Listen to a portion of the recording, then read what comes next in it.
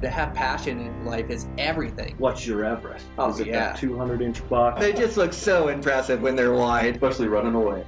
Welcome to this week's episode of Eastman's Elevated. It's like a think tank for outdoor activity. Sounds exactly like my hunting. Just always thinking about it, always trying to evolve it and make it better. Here's your host, Brian Barney. Hey, what's happening, guys? Got a brand new Eastman's Elevated for you. So today on the podcast, I have on Chris Toomey. So Chris had an epic 2021 season. Harvested this giant velvet muley out of Colorado, and then harvested this giant bull.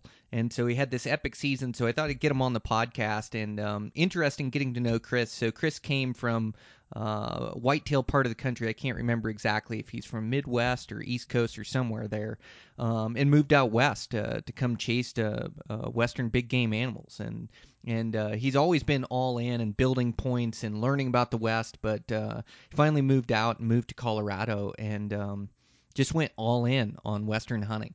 And interesting to hear some of the tactics he used. A lot of it's like outside the box tactics, especially for his mule deer. And so made for an interesting conversation. Really enjoyed it. I think you guys will enjoy it too. I want to thank my sponsors for today's show. I want to thank Savage Arms. Savage builds the best out-of-the-box accuracy rifles that I've ever had my hands on. The groups that come out of these guns are just amazing. So they have a bunch of different models that you can choose from.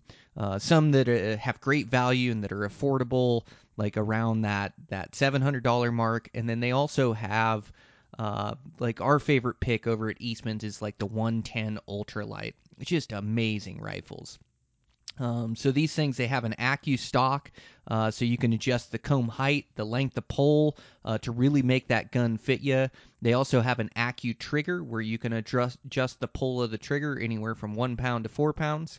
So they're highly adjustable, and they just show up and are super accurate. So this 110 Ultralight comes in a bunch of different calibers. It weighs under 6 pounds, 5.8 pounds for the rifle. So great for mountain hunting and getting after it and doing all that type of hunting that us guys enjoy. So I'm really impressed by Savage, the groups I got. I built up a 6.5 Creedmoor I'm super impressed with, and I have my girls shooting these. I have my dad shooting these. They just build great rifles. So if you're in the market for a new rifle, make sure to go check them out over at Savage Arms. I also want to thank High Mountain Seasoning. High Mountain Seasoning has been a sponsor at Eastman's Elevated for a handful of years now. Really enjoy these guys. They have absolutely everything for your wild game needs. So I make my jerky every year and use their jerky seasonings. They have a bunch of different flavors. I really like the teriyaki, the original. They have a 3-pepper, a bunch of different choices here that just make great flavor for jerky. They also have steak marinades.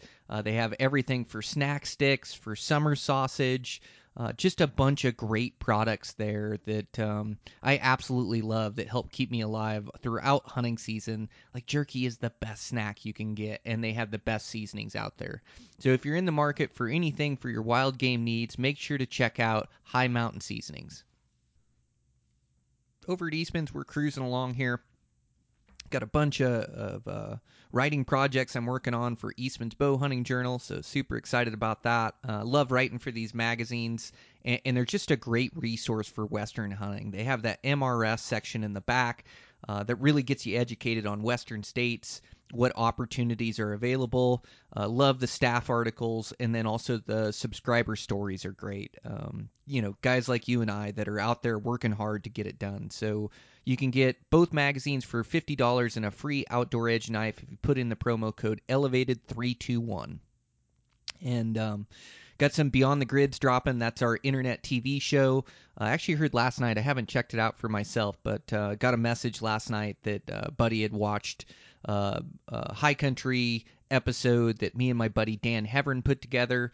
It should be a great episode. Bunch of adventure there, a lot of backpacking, and we had to show true grit to get it done in that place. So should be a good episode. You can find that on YouTube. Just search Beyond the Grid or Eastman's Hunting TV, and that'll pop up. Also have some great episodes. I know that episode did drop on the Outdoor Channel on Eastman's Hunting TV, so set your DVR to that. We have episodes that come out there as well. Yeah, make sure to check out our internet resource tool, Eastman's Tag Hub.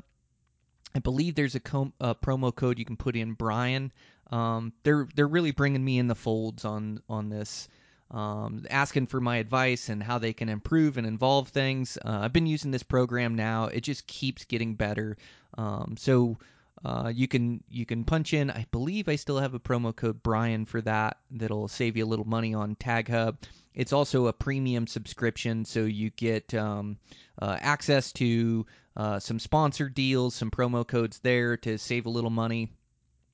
It'll also give you the Beyond the Grid, the internet TV shows. It gives you those, I believe, a month early there.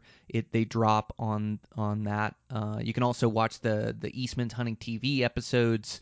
There's a bunch of perks and benefits to this elite membership through Tag Hub. And then, of course, you get the internet research tool, which you're able to go through and dissect and figure out states and figure out units and where you're going to be applying for, odds, success percentages, 3-year success percentages.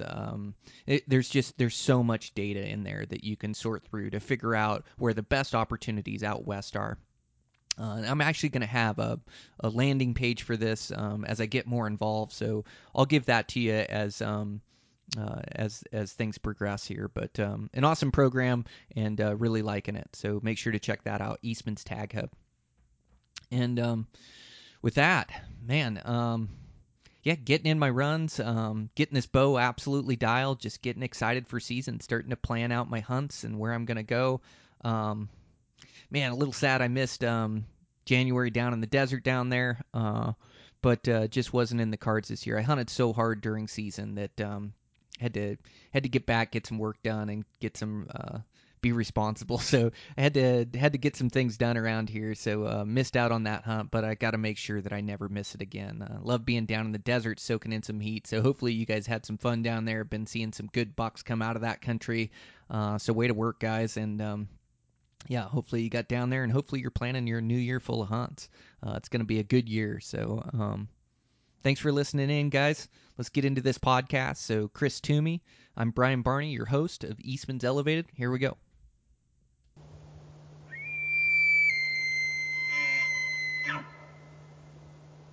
All right, I'm live here. I've got Chris Toomey. So Chris, he moved out west a couple years ago, and this year just had an absolute dream season with a great buck and a great bull. So congratulations, Chris. Thanks for joining me. Oh, absolutely, Brian. Thanks for having me. It's a real honor to be on your podcast, man. Man, you killed it. Like, what a great bull and a great buck. Like, putting in the work to find that kind of success, this early in your Western hunting career is amazing. Yeah, dude, thank you so much. And you said it was a dream year. An elk and a bull in the first week of archery season. And then, even better, man, I got to take my wife to see her shoot her first mule deer. And one of my buddies that's not doing so hot with some cancer treatment right now shot his first elk. So, when I look back on it, yeah, the archery season was lights out, but, being with some other people that got to harvest their first animals, dude, that was unforgettable. Great season, though. Yeah, absolutely. Man, a lot of enjoyment comes from, like, sharing in other people's enjoyment, like pulling for their success.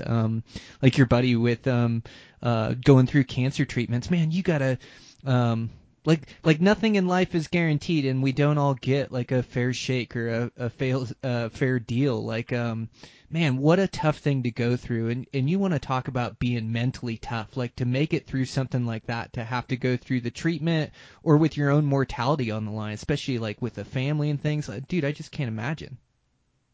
Oh man, and to be a part of that, like one of my best buddies, man, he's fighting through it, and that's heading in an awesome direction for him. But better yet, man, he got to cash in on a 7-point bull in Colorado that was just not only his first, but a great bull, and we were all together as friends, and it was just too much excitement, super proud moment for him. And like I said, unforgettable, man. Great time. Yeah, and it seems like the people that make it through the other side of that deal, like I've got a buddy right now that's going through like some tough times, with his health and things, but it seems like it seems like they just enjoy life, like they really soak it in. Like after making it through something like that that's so difficult or so tough, it just seems like they're enjoying life to the fullest. So it had to be so fun to like be part of that hunt where he cashed in those points and then was successful on that deal, man. He had to be cloud nine. Cloud nine, no doubt. Yeah. So his cancer doctor obviously doesn't want him drinking, but that was throughout his only experience in chemo. We definitely did have a shot of whiskey there, so that was my fault.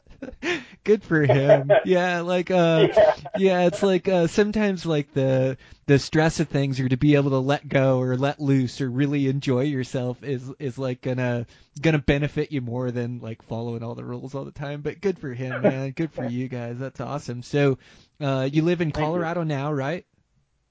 Yes, sir. Yep. Ah, what a great move for you. And where'd you move from? So born and raised in Pennsylvania.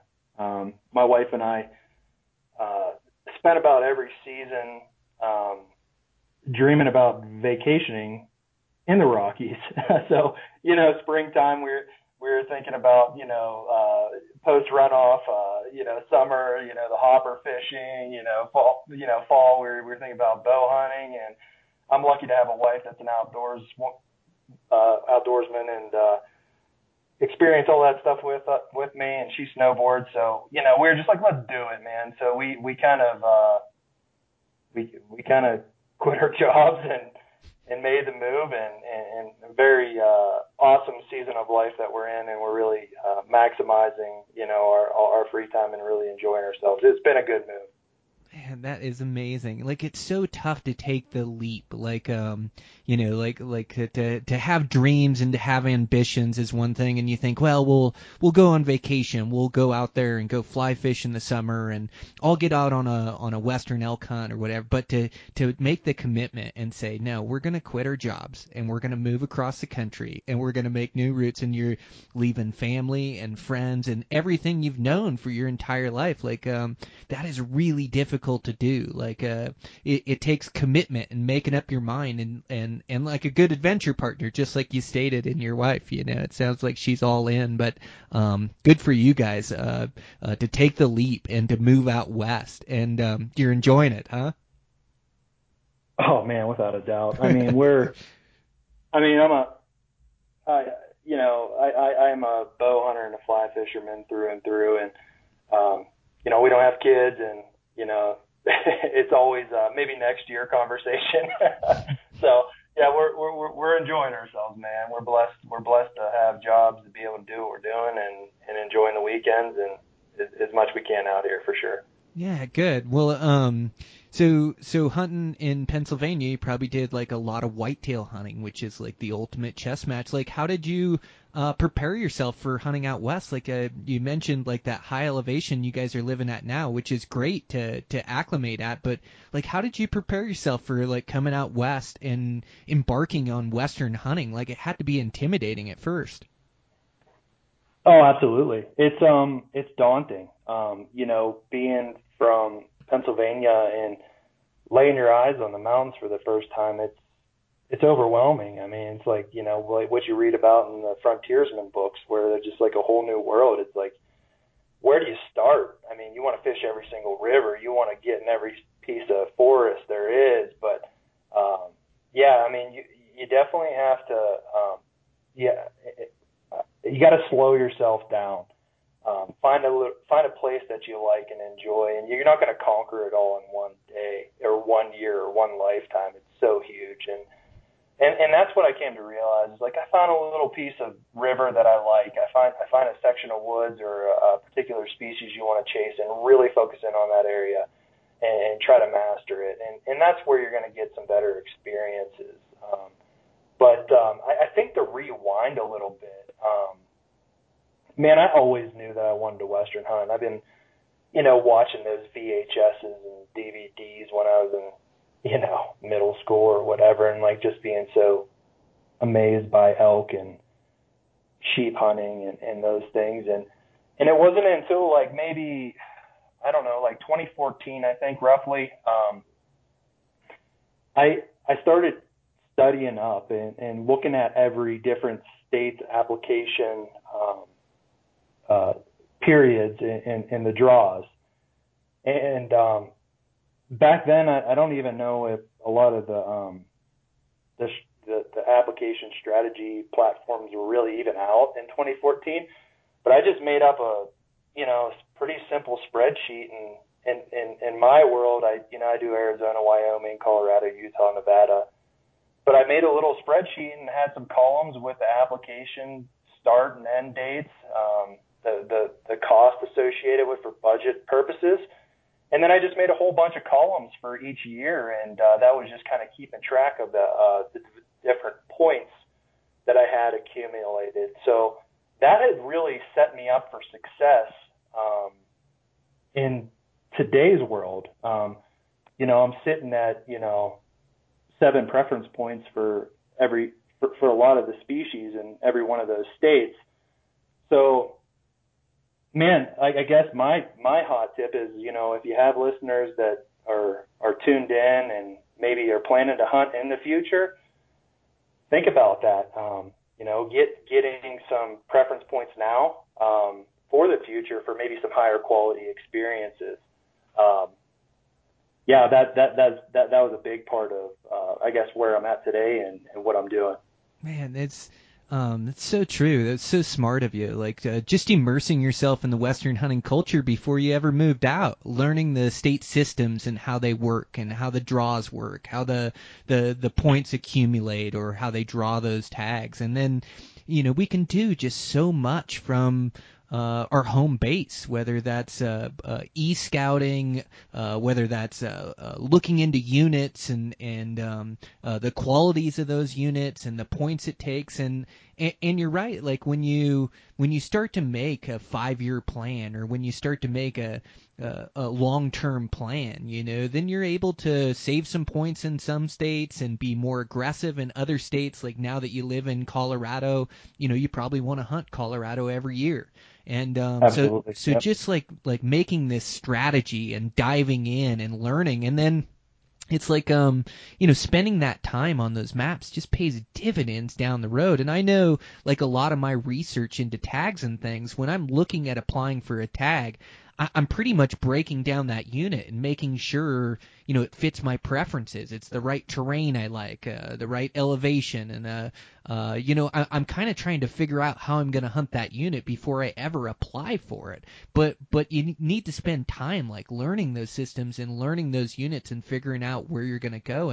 And I hunt a lot of 0 to 3 point units, but there it is such a difference from an over-the-counter or 0 point unit to when you can step into a unit that does take 2, 3, 4 points, 5 points, 6, 7 points. And you can see that when you start looking through the statistics. You can look at how many bow hunters were successful, how many rifle hunters were successful, how many, these state game agencies have a plethora of information on there, and a lot of them will tell you, how many were even 6 point bulls, or how many were 4 point bucks, or doe to buck ratios. There's so much information out there, and like when I first started, I first started traveling around the West and hunting different states, like probably 2005 or so. So there wasn't as much information out there, but there was enough to dive into to figure it out and get a sense of it. And now it's like I'm still putting in that time.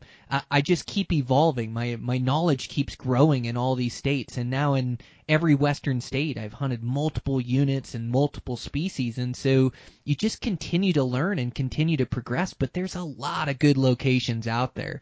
So I just think that's so important what you were stating, like learning these states that you're interested in and investing in your future. And it is a lot of money and a commitment to send, like be on a blue collar budget and to be applying in 6 states. It takes some planning, and you definitely have to commit yourself to it. But in the end, like it makes for a quality experience in the future to be able to draw some of these places and plan ahead like that, because you only get 1 point per year, you apply for. So, it does take a handful of years before you can even hunt that spot.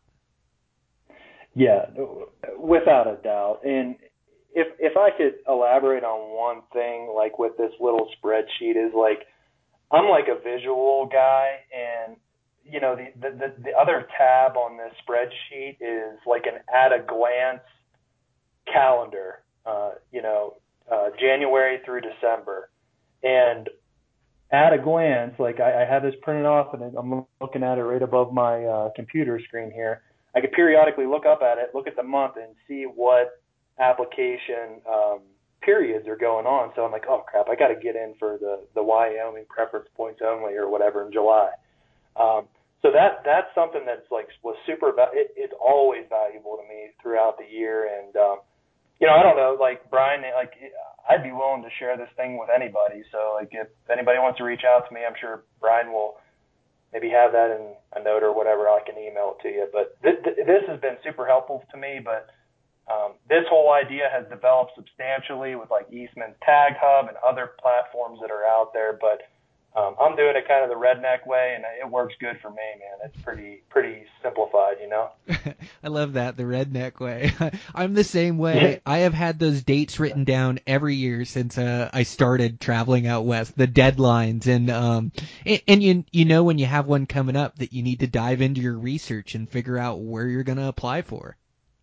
For sure. Absolutely. Yeah, yep. That's a game changer. That's so smart. So started studying up and building points, and then moved out to Colorado, and then it was just a heck of a velvet deer that you arrowed this year. That was incredible. And talking to you before the podcast, it sounds like you put in a bunch of time in your scouting this year. That scouting and boots on ground and learning the terrain and learning those bucks' habits and behaviors pays off big time, doesn't it? No doubt, man. That deer hunt was that was the second animal. The elk hunt was first. Okay. And it all went down the first week of September. But yeah, a lot of scouting went into the deer hunt, and that was, the elk hunt was new country. I was kind of we were blazing a trail, like finding elk. But the deer hunt was absolutely 95% scouting, 5% hunting. So yeah, totally two different styles of hunting. One was in my backyard, an area that I could get to in 20 minutes from the house, and the other one was way up in Wyoming. So totally two different styles of hunting, but yeah, both very exciting in their own respect. Yeah, it looked like where you killed that deer, it looked like quite a bit of timber, at least where he died at there, which can make scouting kind of tough. Like, what were some of your scouting tactics throughout the summer? Did you find a bachelor herd of bucks and keep on them? Did you set trail cameras, or how did you go about your scouting and learning that area and dialing in that giant buck? Yeah, so this was not an alpine hunt. I live at about 9,200, and this was subalpine hunt. I guess in the front country, folks call it here in Colorado, in the foothills. And so it was kind of just broken up pine timber forest and meadows, like kind of more or less elk looking country. And every morning in August, I have a job that has some flexibility. It seems like the folks in my world and on my industry start a little bit late, and I'm an early bird, so I'm typically up working out at the gym. But come August, I'm typically behind telephoto lens and binoculars, and I was able to turn up several bucks. In fact, the buck that I shot, I had trail cam pictures of the previous year. And relocated them in kind of like a long, skinny meadow in the timber. In this particular area, I was able to observe them from a distance. And I probably had about 15 days where I was out in August where I observed these deer. And one cool thing that I did this year was I was using the Onyx line distance tool, not for me, but for the deer.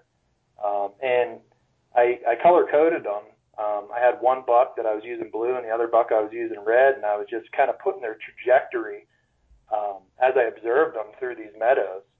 And, as you start compiling data on Onyx, you see where there's like higher concentrations of where these deer, kind of hit a certain bottleneck, for lack of a better term, and intersect more than others. And obviously that gives you a pretty good idea of where to ambush them. And, from there, just kind of drew a little polygon in that area with the area shape tool on Onyx and made a little, ambush area, for lack of a better term, and was able to kind of get some distances with that line distance tool in terms of bow shots.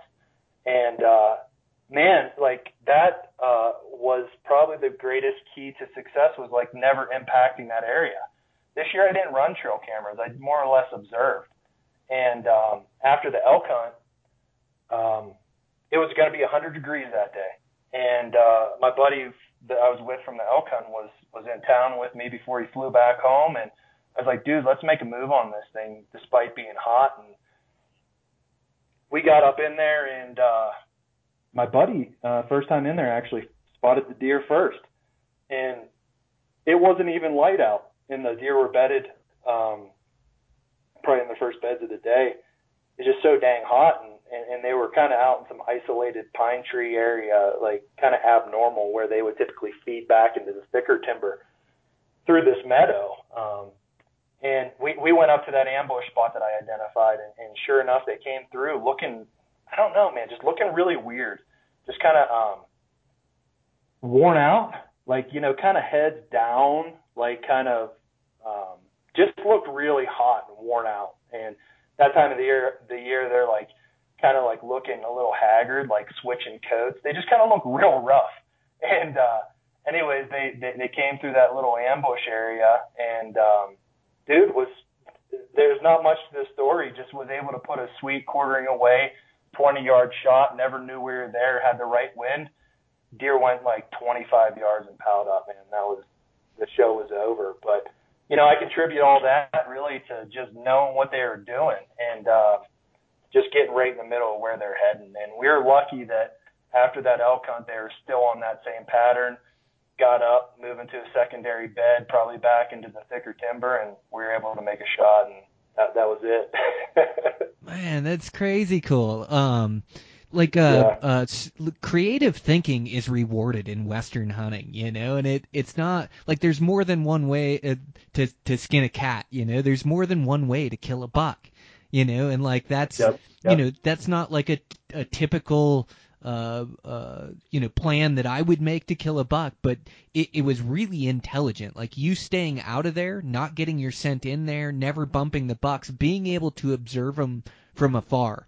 Was your first like good solid move that you made, and then like I love what you said about that line distance. Like you'd spot that buck, had him color coded, and then you'd draw a line where you saw that buck walk. And so then you could look at this information that you gathered through your 15 days of scouting, these different bucks and which direction they were headed.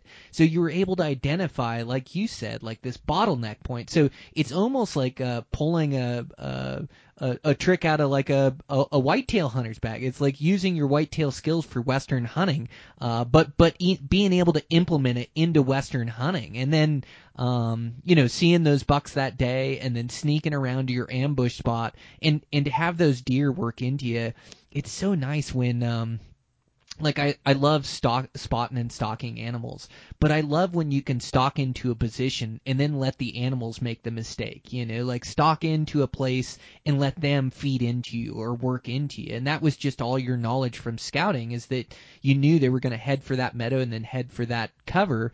And, you were in a spot to like ambush them in between there, and then to set up in that spot. And then, it's not easy to remain undetected, and that's for whitetails or mule deer or whatever it is. 20 yards is close to be able to get your bow drawn, multiple bucks there.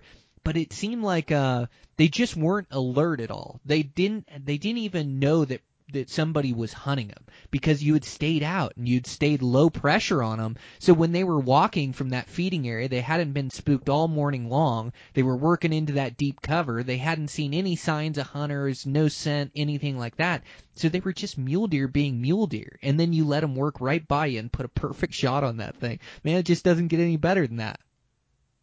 No, it was killer, man. And yeah, their guard was down. They weren't expecting it at all. Like, they were just kind of, get me out of this heat, man. And yeah, you're right, man. So I'm big on trail camera. Like, I'm a trail camera fiend, and I think if I was in there, you know, messing around, like setting it up and checking cards and all that stuff, like, that wasn't really going to do me any good. I mean, like, I knew they were there. I had pictures of them from a distance, and, you know, trail camera pictures are sweet, but I think that was a big part of it, just staying out of there, just watching them, you know, long distance.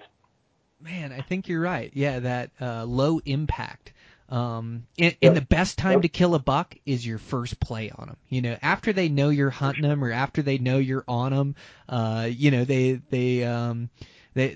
act different. You know, but that first chance at those bucks, or that first chance at that trophy bull or whatever, I really think that's your best chance to kill them. I completely agree. Yeah, whitetail or mule deer. Yeah, absolutely. Such a solid move on your part. So that happened after your elk hunt. It sounds like you stacked together a pretty good early season.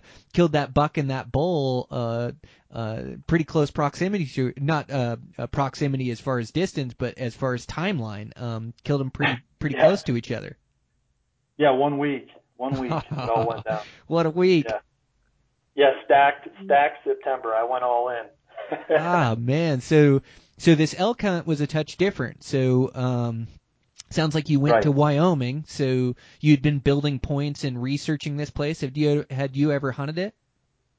No, never hunted it, but my territory for work is Wyoming. So I spent quite a bit of time up there, have a pretty good lay of the land, but have done, you know, when you're talking about 5-7 years of points accumulation, obviously you have some time on your side to do some research. So this was cashing in on 6 points. I maximized my points for this particular area, and that's always something that you feel like you have to do, just because you waited the time and spent the money, and so that turned out to be a 6 point 100% draw tag there for the Type 9 archery hunt. Man, right on. So 6 points, 6 years of waiting to get this tag, and so you'd done a bunch of e-scouting and identified different locations that you wanted to hunt, different camps you wanted to hunt, like kind of dove into the unit and knew it before you ever got there, I imagine, right? Correct. Yep. So we had a pretty good idea of where we wanted to be in the national forest, and you know, we had some. You know, I guess for the sake of time, it's probably like a 2-beer conversation, I'm sure. But to kind of fast forward, obviously we not obviously, but we had some really high quality elk hunting, comparatively speaking to the over-the-counter Colorado hunting that I was used to. It seemed to be wildly different in terms of elk behavior and bugling. Surprisingly, in that first week of September, it was quite fired up. I mean, significantly different than what I'm used to in Colorado. The elk were actually bugling, and there was very few people that we were mixing it up with. So, anyways, yeah, the first 2 days we had some close calls. You know, got in the friend zone with them. You know, probably 100 yards, maybe even 50 yards. Twice, but in terms of the actual like the harvest day, that occurred on the third morning of the hunt, and I'm looking at Onyx as we speak, and maybe just to paint a topographical picture for listeners, we're hunting like the predominant feature was like an east-west mountain ridge, 9,000 foot mountain, and we were camped. We were spiked off of a perpendicular finger ridge. There's several, like little drainages going to the south, and we were up on a little finger ridge. And down in the bottom was a very large meadow, probably 800 yards long, and it was a picturesque golden grassy meadow with like a spring creek coming through, a bunch of brook trout in it, beautiful elk habitat. And the elk were always mixing it up down there. And man, the night before, the elk were bugling until like 2 o'clock in the morning. Like it lost its coolness after a while. I'm like, would you guys shut up? I mean, they were bugling all night long, and intermittently I might have got like 4 hours of sleep. And that morning, we were drinking coffee as the sun came up, and an all too familiar bugle ripped off down in the meadow, and we were like, oh boy, let's do it. So my buddy and I kind of set the coffee aside, didn't take the bags. Wasn't up too far of a run down to the meadow. I just took like the lid of my pack with, water and my tags and kill kit and my bow. And we started heading down there, and, the plan was he was going to stay about 3/4 of the way up the little finger ridge, and I was going to, wiggle my way down that finger ridge and find a good shooting lane. And, I got down there and found this like little like rock outcropping. It like kind of jutted up about like, 10, 15 feet, and provided me with like a 60 to 70 yard shot to my left and maybe like a 30 yard shot to my right. And just about time I was like settling in, my buddy starts cow calling up behind me, and it got spicy. That bull just started like consistently bugling, and he was closing some distance, and you start hearing those like twigs like popping, and you're like, that he's committed, like you hear like big branches like breaking off of his antlers. I'm like, oh man.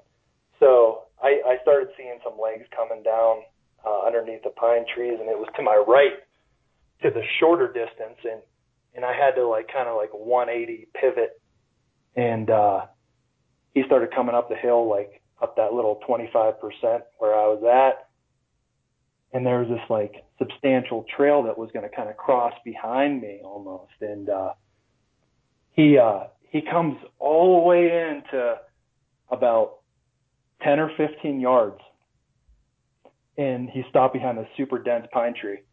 And to make matters like even more like heart pounding, he freaking rips this bugle off right in my face. So I just like slowly start putting tension on my string and like easing it back, and he like juts out from behind the pine tree to go towards the cow call, and I hit him with a cow call, and he just like swings his antlers right at me at like 10 yards, man. And my whole sight housing was just brown. Like you couldn't even like really focus on anything. It was like literally like almost point blank. And I mean, I knew it was right behind his shoulder, like right in the crease, and I just let one off and smoked him. And he wheeled out of there and went crashing back down through the timber for quite a while. You could hear him crashing through there, and it just kind of went silent. And, and that's where like, obviously like the heart beating in your throat and excitement and overwhelm, all those feelings come like crashing in, man. So yeah, like it was an amazing experience, and to have them at that distance bugling in your face, it's just pretty ridiculous, man. Dude, that's so intense. God, I just love elk hunting when it's like that, like they're so nomadic, and the rut ebbs and flows, and so the rut, it starts at the beginning of September and runs all the way through mid-October, but it ebbs and flows in there, and sometimes you hit highs of the rut, and sometimes you hit lows of the rut. I mean, it can be smack dab in the middle, and September 20th, and I've seen bulls by themselves, but when you can get into those super parties like that, where they're really doing their rutting and they're bugling and they're doing their deal, you found it, like you say, they kept you up all night long doing their rut party down in there, and then to time it perfectly and hear that bull bugle and drop down in on him and not call to him the whole way, like make a setup, and like there's a certain mood that you can catch those bulls in where you can call them in like that, where they are fired up, they've been rutting all night, there's a bunch of elk around, like you're in them, and few soft cow calls and here he comes, but boy,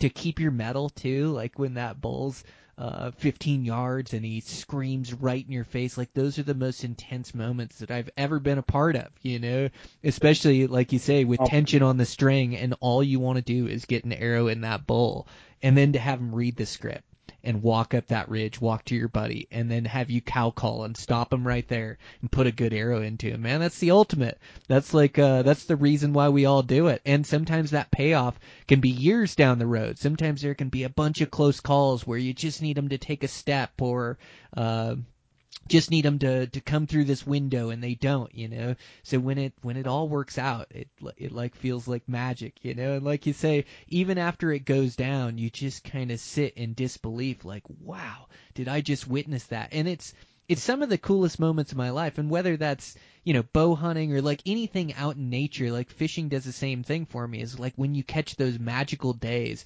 you see things through your eyes that it's like nothing that you can pay money for. Like I mean, I guess you could pay to hunt some private ranch where there's a bunch of action or something like that, but it's just something that comes about in nature, and it comes from like spending your time and paying your dues and being in that right place at the right time to be able to see that through your eyes, man. There's just nothing better than that. It's so wild. Yeah, dude, it was an amazing experience. But just to kind of elaborate on that and maybe talk a little bit about the emotional roller coaster that ensued after the shot. Some interesting stuff went down that's maybe, I don't know, noteworthy for a listener. But obviously, like, you're fully stoked, like we just talked about, like just mind blown with what just happened. And you see that level of experience goes down. It's weird. I'm like, maybe don't come across as like excited to somebody afterwards, because I'm like, so, I don't know, like, making sure that we follow through and do this correctly and recover the animal properly. So like, it's not a done deal. And, when my buddy came down, he's like, what happened, man? I was like, I shot one. He's like, well, tell it to your face, like, I'm not looking too stoked. Like, I look probably like I'm going to throw up, And so anyways, like, whitetail hunting, man, I've been on so many recoveries, and whenever I pull the trigger, the show's not over for me.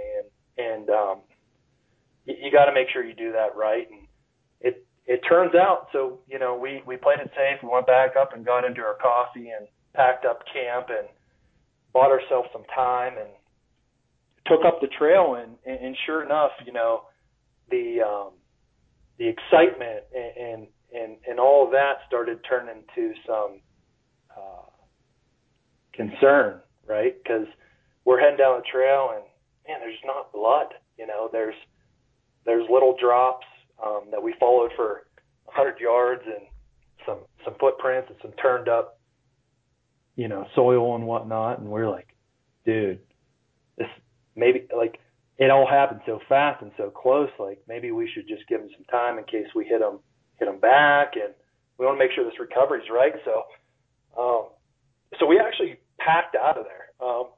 We're 3 miles in and rallied the troops a little bit, got some guys rounded up, and went back in there. And like, I've been on a lot of track jobs where everybody's all stoked, like, where's the last blood, and people just kind of go off, scatter, and every direction and maybe trampling on tracks and covering sign. But, I wanted to be totally respectful of everybody's, hunting and tracking knowledge, but I also had to kind of take charge of the situation because this is a big deal, man. Like, this is a big bull and, something we got to do right. So kind of took a little bit different approach to this.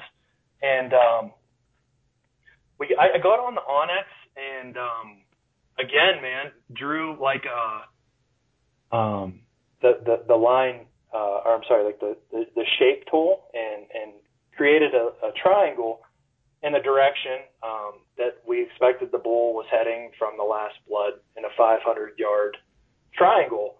And, we lined everybody up for a grid search, and I put on my tracking tool, and we marched to the very end of that 500 yards. And,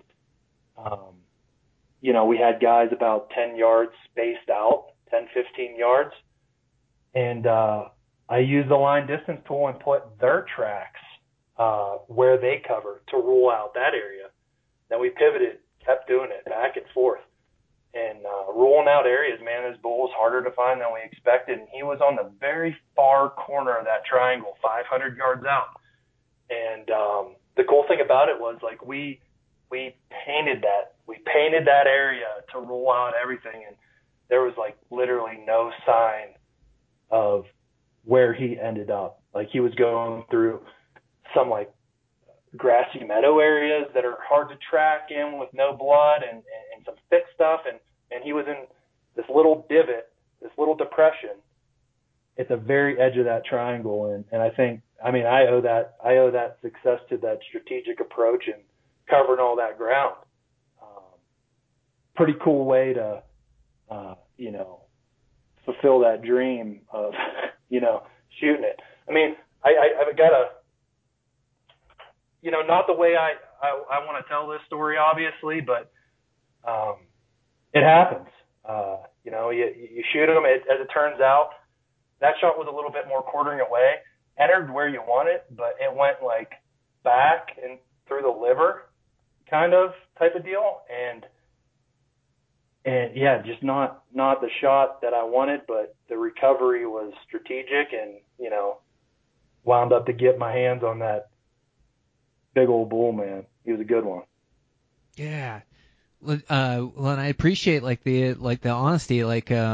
It's good when you share stuff like that. Guys can learn from it. And you're right. It's not a done deal. These on any animal, but especially on elk. Elk are the toughest animal on planet Earth. And the lungs harder, liver, and they die. But if you don't get that, like, you got maybe a 10% chance to get them. And even lungs, heart, and liver, sometimes it's amazing how far they can go with a good shot on them.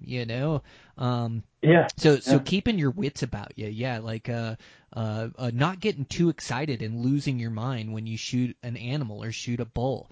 And especially, like, I always, like, once I get a shot at an animal, it's like be snapshotting, what you saw in that moment. Where did that arrow hit? Where did that bull run off to? Where's the last spot you saw the bull run to? Where were you standing? Where was the bull standing when you shot him? There's, like, all these details that can be lost in that fog of adrenaline if you're not paying attention. Pretty soon you're hiking over, you're trying to get a look at the bull or whatever the case is, and you lost where you were standing, where the bull was, the last place you saw him. Like, you lost all those details, and those details are going to be what helps you to recover that animal. And then, like you say, it takes such tracking skill that's developed throughout years to be able to not only follow blood, but to follow those tracks. And I notice a lot of times too, even with good shots, these animals don't start bleeding for 50 to 100 yards. So if you didn't pay attention at which direction he ran, like, you're going to have a hard time even turning up that first drop of blood, and so,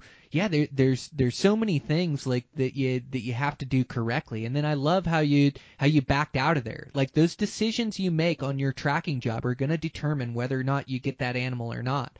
And to back out of there after giving him 30, 40 minutes and going, let's just give him some more time and make sure he's dead. And that bull was probably dead in the edge of that triangle when you left there, but still, it's like it can take him a long time to die with a liver shot. I hit a bull once, and there's this shot where I'll hit him and I've done it with a handful of animals, and so I know the shot. But it's like absolutely 12-ring that thing. So halfway up the body, maybe a third up the body, tight to the front shoulder, like a perfect shot. But it's like that animal can spin or turn like as that arrow hits him, and so then the arrow exits low and back, like on the liver back there. And for some reason, that low and back shot like that, I hit a bull like that I thought I X'd, and he was actually alive the next day.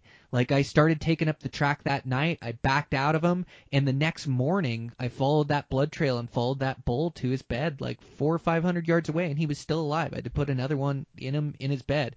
And like you say, it's not perfect. Like, I love to run a perfect arrow through that elk and have him run off and die in sight and die within 10-15 seconds, but they're so tough and there's so many variables that you just have to do your best to execute and put your best shot on them, and then you have to do your best to try to recover them. And like what you were talking about, like calling in reinforcements and calling in your buddies, but doing it strategically. Like, you went in there and took charge and had a plan. This is your bull and everything's on the line, and guys, this is how we're going to do it. And you're so right. Like, even following blood with a buddy, it's amazing. Your buddy can be walking on those tracks and disturbing them, and all of a sudden you lose the blood, and you go back, and now there's just boot tracks. You can't even see where those hoof marks went into the dirt. And so, like, when you're tracking an animal, like, you really got to try to stay out of his tracks and really search for blood. And then I like to mark blood, throughout, so I can get a line of where that animal's headed or a direction.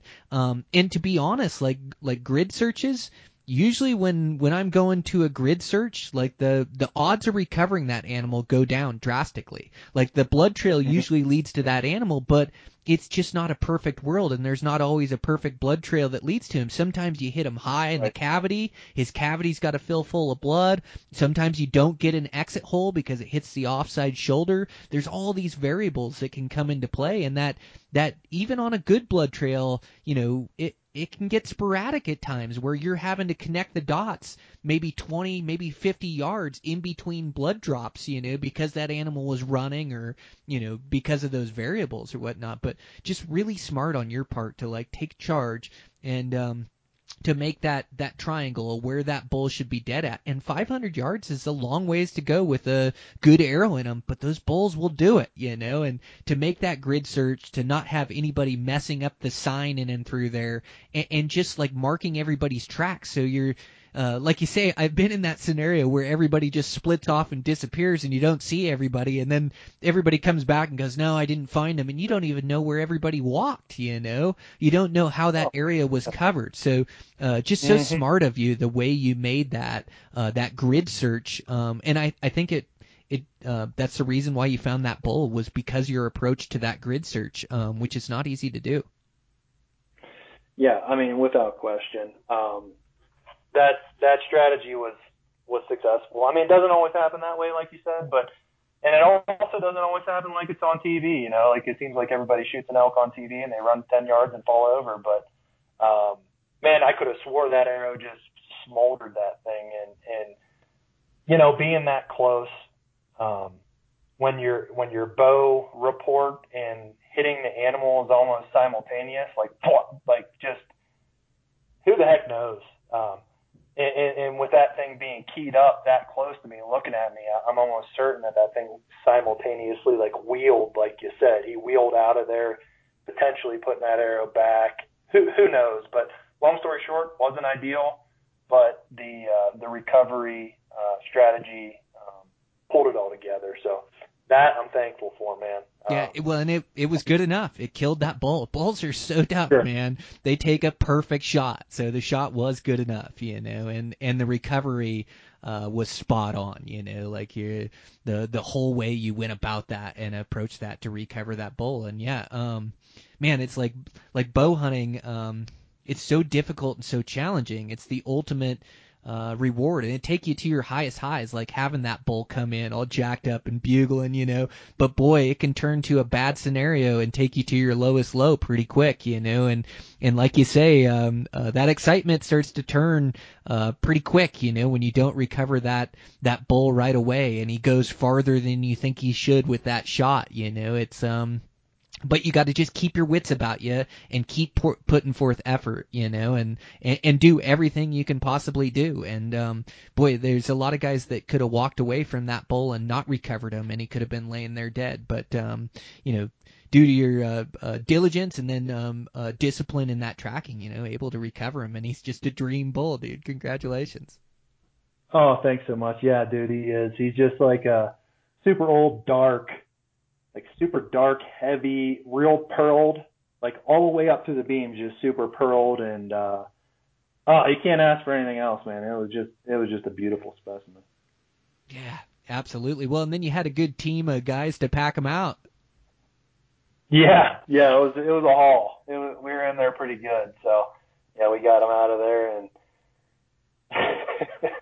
didn't recover from that one until a couple weeks later, but. Yeah, elk are heavy, aren't they? Gosh dang it, man, they're big.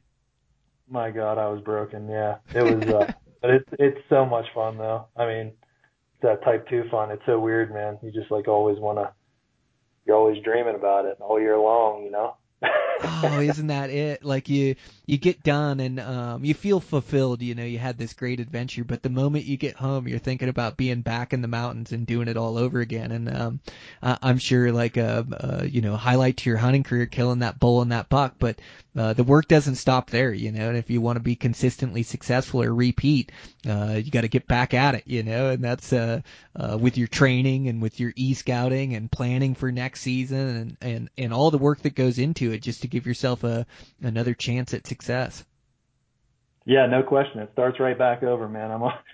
I've been laying out the 2022 hunt plan, thinking about how I can repeat those memories, man. So definitely hooked. Oh, good for you. Yeah, well, I'm going to have to save your points to get back to that spot in Wyoming. Sounds like it took 6 to go there. So starting to look into your other states and probably plan out for mule deer and elk now, right? Yeah, without a doubt. I mean, got a lot of points for deer in Wyoming. Those Arizona, Nevada, Utah are more of a long-term plan, especially Arizona. That might be 20 years or something. Who the heck knows? But like you said, there's a lot of good opportunities, especially if you jump into like the special draws in Wyoming, as you know, and Colorado has a lot to offer. So yeah, hunting right around home, and then obviously still doing the whitetail thing, man. I put in for Iowa. I'm going to be drawing Iowa in 2023, and I just love chasing those Iowa bucks. It's a whole different world there. I don't know if you got much into whitetail hunting, but man, that's the Super Bowl of whitetail hunting. Man, they build them big there, don't they? Like big, heavy, dark horns. Yeah. It's this will be my third go at it. I go every 4 to 5 years, so I totally looked on Iowa. Is that what it takes to draw a tag? Is like 4 or 5 years there in the unit that you like to hunt? Yeah. So yeah, specifically the unit that I hunt, it's the most amount of points. So the archery hunt specifically is the hardest to get into, but there are a lot of opportunities in Iowa where you can get them, believe it or not, easier with firearms and some of the other units you can get in with 1 or 2 points. But I specifically like this south central Iowa hunt in the public land. It's lights out, man.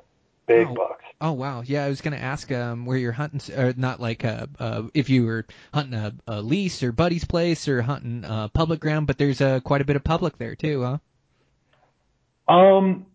Relatively, yeah. So like that unit does have some river bottom public land, plenty of hunting available, but it is predominantly private. But the public land is where the timber's at, and that's where the deer go. I mean, when the cord's cut, and running those corridors in the rut, and we go all out. We're taking boats in, we're taking kayaks in, we're getting way in. It's so much fun. Dude, I love it. Yeah, creative thinking and that all-in attitude just goes so far, like in hunting in general. You know, like you say, like taking the boats in, or just that extra effort seems to pay off. But whitetail is like the ultimate chess game, man. Those things are super switched on, and especially those mature ones get to almost be like a different species. You know, and they get so good living in their routine or in these in their habitat, like in these smaller tracts of land. They figure out how to move through it being undetected, you know, and grow to maturity, you know, to be able to avoid, you know, rifle hunters and bow hunters for that many years. Man, they got to be dialed on their game. A lot of them are running nocturnal, and so it's got to be just the ultimate chess match. Like trying to scout those deer, know where they're at, and then also, you know, where to set your stands and scrape lines. Like there's so much to it. Oh yeah, absolutely. I mean, if you start setting your standards up in the 4-year-old, 5-year-old plus bucks, you know, it is a heck of a chess match. And to outsmart one of those, man, you're doing something. And it's a load of fun. I still can't get away from my roots in whitetail hunting. I do it every year. But I'm saying that my heart's now in the Western game. living out here. So yeah. Yeah, it's super cool though. Yeah, to be able to go back and chase them, and it's like, you know, all these different species and different habitats are what, you know, makes our hunting skill set better and makes us better hunters, you know, to challenge yourself with different places and different species, you know. It's like it's good for a guy, and especially when you love to do it as much as you do. And there's a reason why whitetail are the most popular game animal, you know. They're switched on, they're tough to kill mature ones, and you know, they're available to a lot of the United States, you know. So Sure, and there's a reason, and they're fun to hunt, man. Yeah, no doubt. Yep. Yeah, good for you. Well, dude, it's been so fun connecting with you. I sure am glad I got you on the podcast. You wrote this article that I hope gets published in Eastman's about OnX and using that tracking job, and I really enjoyed reading that article. Is why I hit you up to be on the podcast, and I'm glad I did. Yeah, thank you so much. I hope so too. Yeah, I'm not the best writer in the world, but I mean, nonetheless, it was true pleasure getting on the podcast, man, and great getting to chat a little bit with you. Yeah, absolutely. Well, congrats on those awesome animals, and yeah, you got my number. Let's make sure we keep in touch and have you on again. Right on, Brian. Thanks so much, and have a great night, man. Yeah, thanks. You too. All right, guys, that's a wrap. Fun conversation with Chris. Absolutely killed it in 2021, and gonna continue to kill it. Would be my wager, as that guy puts in a lot of work and a lot of effort, and some of those outside the box tactics for like that mule deer I thought were really smart. And there's just nothing like that elk rut when you get into it, and it's crazy insane. Like those are the days I live for. And I was lucky enough to have some of those 2021, and Chris and his buddy were definitely lucky enough to be in one of those major rut fests and then kill a great bull there. And I also liked his tracking advice using that OnX. I think that's a great tip as well. So yeah, just really good stuff from Chris. Really enjoyed the conversation. Hope you guys did too. I want to thank our sponsors. I want to thank Savage Rifles, just the best out-of-the-box accuracy. These things are just amazing. Great mountain rifles. That 110 Ultralight is amazing. Really pumped on that 6.5 I built. Thing is absolutely shooting. And I love they do stainless steel, like wrapped in carbon fiber barrel. And gosh, all the AccuStock, AccuTrigger, just great stuff from those guys.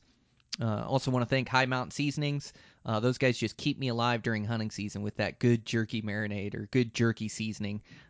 Just love that stuff. And so I have a bunch of that. They also have steak marinades, snack sticks, summer sausage, about anything that you could need for your wild game needs. You can find there at High Mountain Seasonings. And thanks to Eastman's for their support. And man, we just keep cranking out these podcasts. Gosh, I've got some good ones coming up to you guys. I can't wait, and gonna go do the Western Hunting Expo, so I'll be at that show. We're gonna do a recording studio there. Eastman's has a booth. Super excited about it. So hopefully get to meet some of you guys there at the Western Hunting Expo. And plus, I need to go there to pick up my tags they're going to give me. No, it's not true. Well, hopefully it is true. I don't know. I've never drawn any tags from the show, but I'm going to get my name in some hats for sure, and see if I can't get lucky there and pull a good Utah tag, or got like a sheep tag would be absolutely amazing. But just going to get my name in some hats, and hopefully they'll call my lucky name. Going to record some good podcasts, and again, hopefully get to meet some of you guys there. So. With that, man, thanks for the support, guys. I appreciate it. Podcast is continuing to grow, which is just amazing for me.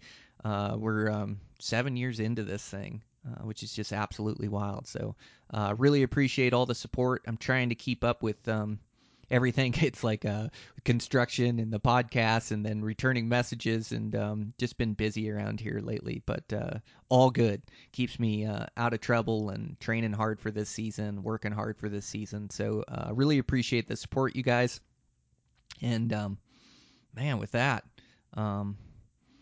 morning time today, I got to go pour some concrete here, pour a little slab inside a barn, and be getting my run in here this afternoon and shooting that bow. That thing's getting absolutely dialed, that V3X. It's an amazing bow by Mathews. Super pumped on it. So been shooting that thing a bunch, and just getting excited for the opportunities. And I love having my name in these hats, like being in on these draws across the West and seeing what kind of tags I can pull and what kind of adventures I'm going to be going on in 2022. So just super excited. And man, with that, hope you guys are well. Hope you guys are planning your adventures also. And I'll check in with you guys next week.